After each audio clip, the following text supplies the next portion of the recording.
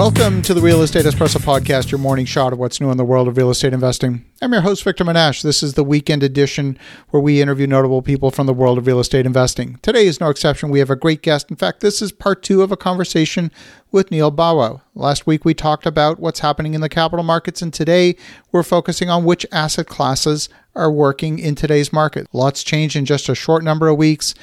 So welcome to the show all the way from Silicon Valley, Neil Bawa. Thanks for having me on the show, Victor. So, Neil, last week we talked a bit about the capital markets, and boy, there's certainly some asset classes that are painful to be part of today. I would say certainly hotel, cruise ships, airlines, anything like that that's travel industry related is in a world of hurt. What's working and what's not working in your view? I think that there are certain asset classes that will take longer to recover. Others may take a shorter amount of time. You know, you mentioned hotels, but in my mind, the asset class that may take longest to recover is senior housing. So what we are seeing today is there is an incredible amount of fear and paranoia where people are saying, I don't want to leave my grandma in an area that, number one, it's locked down, so I can't visit them because some of these places are locked down. Number two, one single tenant gets it in there and they give them to the orderlies, and then it just kind of goes around. When we are seeing the number of deaths that have happened in nursing homes throughout the world, it is outrageous compared to the overall population, right? So if this thing is killing 1%, when you look at the percentage of people in a particular country that are dying in nursing homes, it is shockingly high. And I think that affects people. I think it affects people that have older parents. I think a lot of those people are going to come back home. And not until we get a vaccine are we going to see a recovery in senior housing. So to me, I think that in Q3 and Q4 of this year, if we don't have a vaccine by Q1 of next year, you're going to see some incredible deals in this market. And I, for one, am very focused on potentially raising a fund to do some opportunistic investments in senior housing, because fundamentally, as we know, this is an asset class that's forecasted to do well from 2022 to 2029 when we have kind of that baby boom or getting older phenomenon. So those 7 years are supposed to be really, really strong. And if you have a dip in pricing, and I think it's going to be maybe 10 to 20% price dip, that may be a great time to pick up assets in senior housing. So I think that asset class is going to see significant issues. I'm glad you mentioned senior housing because it's certainly an asset class that has been getting a lot of attention lately. I'd say in many markets, in fact, it's already overbuilt, even COVID-19 aside. I think about markets like San Antonio where a new building that comes into the marketplace 24 months in is getting occupancies in the 60s. That's a low number. And the average market occupancy in a community like San Antonio is in the 80s. Again, that's not a stellar number. No. It's because it's oversupplied. And frankly, the youngest baby boomers are not old enough to be in senior housing. So yes, there's going to be growth in the market, but it's still another dozen years before the youngest baby boomer is at the average age to enter assisted living. Mm-hmm. So there's still a bit of runway for that market. Now, what we've seen, because as you know, we're invested in this market as well, is that the residential assisted living community is not experiencing the outbreaks that the big box facilities are. Yep. And what we've been Very building what we've been building are campuses of residential care homes where it's a dozen, maybe 16 residents per home, and it's much easier to keep a pandemic outside the front door. And that's the best way. As long as it doesn't come in the front door, you don't have to have people in lockdown. You just protect the entire home and that's it. I think that smaller residential living asset class was, even before the pandemic was, considered kind of the outlier, the best part. Senior housing has seen, occupancy declines now for 5 straight years.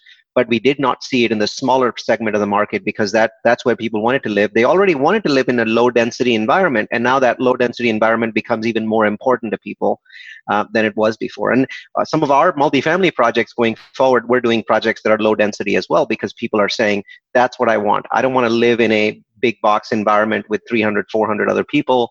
I want something that's simpler. I want something that's low density. So there's really a drive towards that. And I think there's going to be some opportunity there, I believe, for conversion. I mean, I believe that some of the hotels are going to go out of business, and there may be the possibility of taking some of those hotels and converting them either to multifamily with, like a studio sort of apartment, or possibly even converting them to senior housing. But again, conversion is always an expensive process. It only works in certain markets and generally doesn't work well in suburbs. But I think there's some opportunities there. I do think that we will see hotels for sale in Q3 and Q4.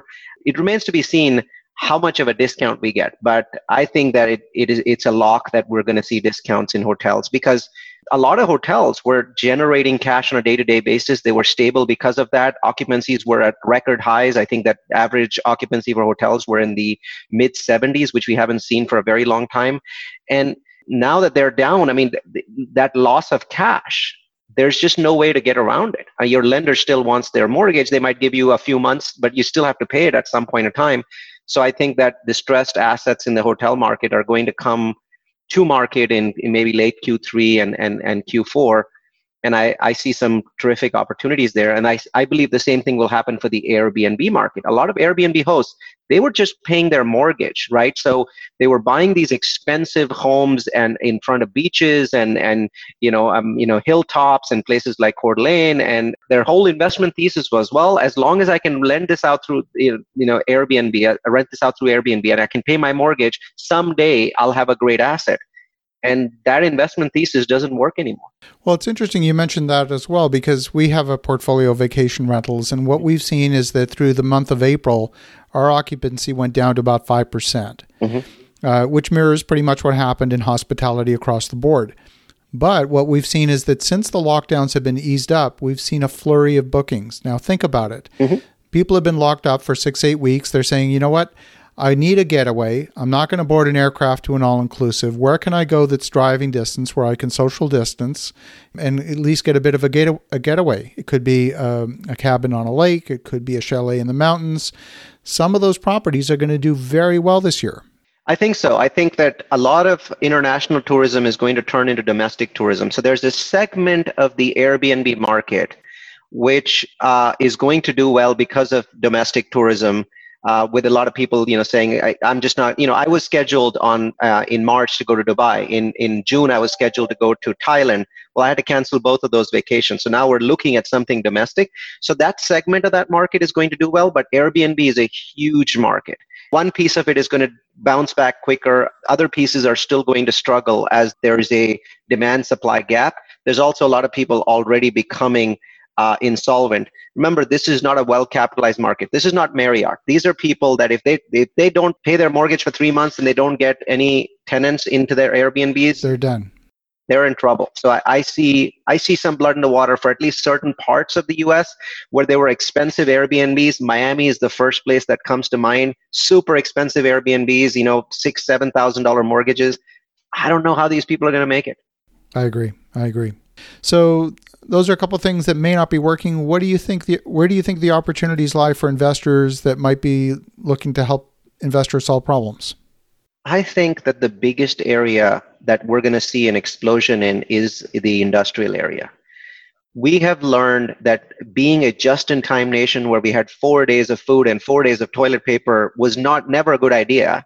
And we just needed an example to show us that this was the wrong thing to do. I think we need to do what is traditionally considered to be appropriate, which is you have 14 days worth of supply. Well, if you want 14 days worth of supply for a nation of 330 million people, the amount of warehouse storage that you need is 1 billion square feet more than we have. And that doesn't take into account the fact that the pandemic forced millions of people that were not on Amazon Prime, that did not have a DoorDash, membership, that were not, buying stuff online. It forced them to buy online. And a lot of them actually started to like it. A lot of them got over that initial hesitation. So I believe that the e-commerce business gets a boost. It's not as outrageous as people are talking it out to be. I think it might be a 20% increase. But a 20% increase also requires a 20% increase in warehouse space. And there you are, another 200 or 300 million square feet. So in good, strong markets in the United States, you're going to see a massive increase in warehousing, in flex, in logistics, especially in the logistics type of warehousing where you can drive a truck straight in and have, these lift gates. That kind of warehousing, you may see a 3 to 5 year increase. The stock market certainly considers that to be the case. When you see investment REITs that are holding industrial properties, their stock is up. It's not down. Every other asset class is down. Apartments are down. Senior housing is down. Hotels are down. industrial is up. Yes, I love that. And I agree with that wholeheartedly. That matches what I'm seeing in the marketplace as well. And that's certainly what we're looking at also. So Neil, if folks want to get in touch, if they want to learn a bit more, what's the best way? The right way to get in touch with us is through our website, multifamilyu.com. This is an education portal. We do 50 webinars a year, have about 40 to 50,000 people that attend them. We actually have a webinar tonight. So, you can connect with me very easily through multifamily followed by the letter u.com. I love it. Well, thank you, Neil. Thanks for sharing the perspective. And for the listeners at home, definitely get in touch with Neil at multifamilyu.com. And in the meantime, have an awesome rest of your weekend. Go make some great things happen. We'll talk to you again tomorrow.